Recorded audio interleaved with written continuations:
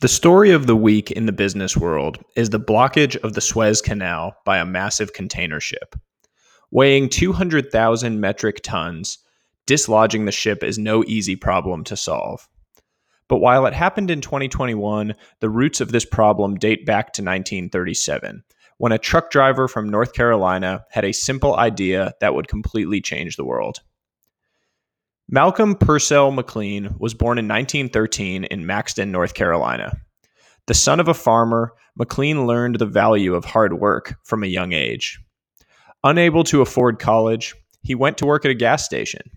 By age 21, he had saved enough money to buy a used truck. It was from these humble beginnings that Malcolm McLean founded McLean Trucking Company in 1934. The business focused on transporting empty tobacco barrels, livestock feed, and produce. Originally confined to the mid-Atlantic, McLean Trucking quickly expanded its reach.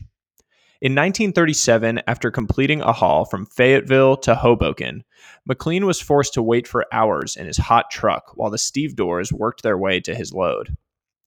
He realized there had to be a more efficient way to do all of this. The current method, with individual crates unloaded by stevedores, placed into a sling and lifted into the ship's hold, was time-consuming, expensive, and inefficient. As he continued to build a trucking empire over the next decade, the idea constantly gnawed at him. By 1955, Malcolm McLean had built McLean Trucking Company into one of the largest trucking operations in the country, with over 1,700 trucks and locations. But the future he envisioned went well beyond trucking, so he set out to build a new reality. McLean dreamed up a standardized truck trailer that could be easily loaded and stacked onto ships or trains. In his mind, containerized cargo was to be the future of shipping and logistics. Efficient logistics would mean improved commerce and a thriving economy. In 1955, to expand his reach, he sought to acquire Pan Atlantic Steamship Company, a cargo and passenger operation with docking rights at key port cities. But when railroad executives attempted to block the deal on antitrust grounds, McLean was forced to make a decision. Malcolm McLean decided to bet on himself and his big idea.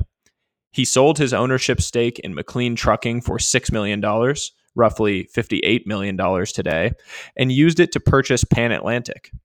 He quickly set about to make his vision for the future of logistics into a reality. Renaming it Sealand Industries, in 1956 he purchased 2 World War II tankers and retrofitted them to carry his newly designed standardized containers. The SS Ideal X set sail on its maiden voyage in April 1956, carrying 58 of McLean's containers from New Jersey to Houston. With the initial success, McLean kicked off a marketing tour to convince key players to rethink their operations. With 25% lower transportation costs, safer storage, and cheaper insurance, he won over customers. With lower port labor costs, he won over port authorities. McLean's big idea for containerization took the shipping and logistics world by storm.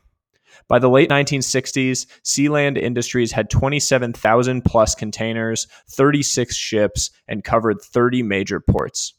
McLean had built the single largest cargo shipping business in the world.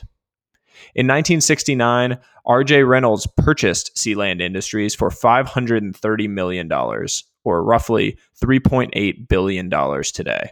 Malcolm McLean personally made $160 million, or $1.1 billion today, on the sale. His transformation from truck driver to global shipping magnate was officially complete. The legend of Malcolm McLean's innovation extends well beyond his personal success. Containerization enabled the rapid expansion of global trade. Without it, our global economy would simply not be possible, and the Suez Canal blockage may never have occurred. Malcolm McLean died in 2001 at age 87, but his legacy lives on. For more on the amazing story of Malcolm McLean and the containerization of the world, I highly recommend reading The Box by Mark Levinson. For those of you who are interested in growing your audience on Twitter or your newsletter, I will be co-hosting a cohort-based course with my good friend Julian Shapiro that will teach you tactics for building an audience. You can sign up at the link in the newsletter to be on the list and learn more. Stay tuned. It's going to be great. Until next time, stay curious, friends.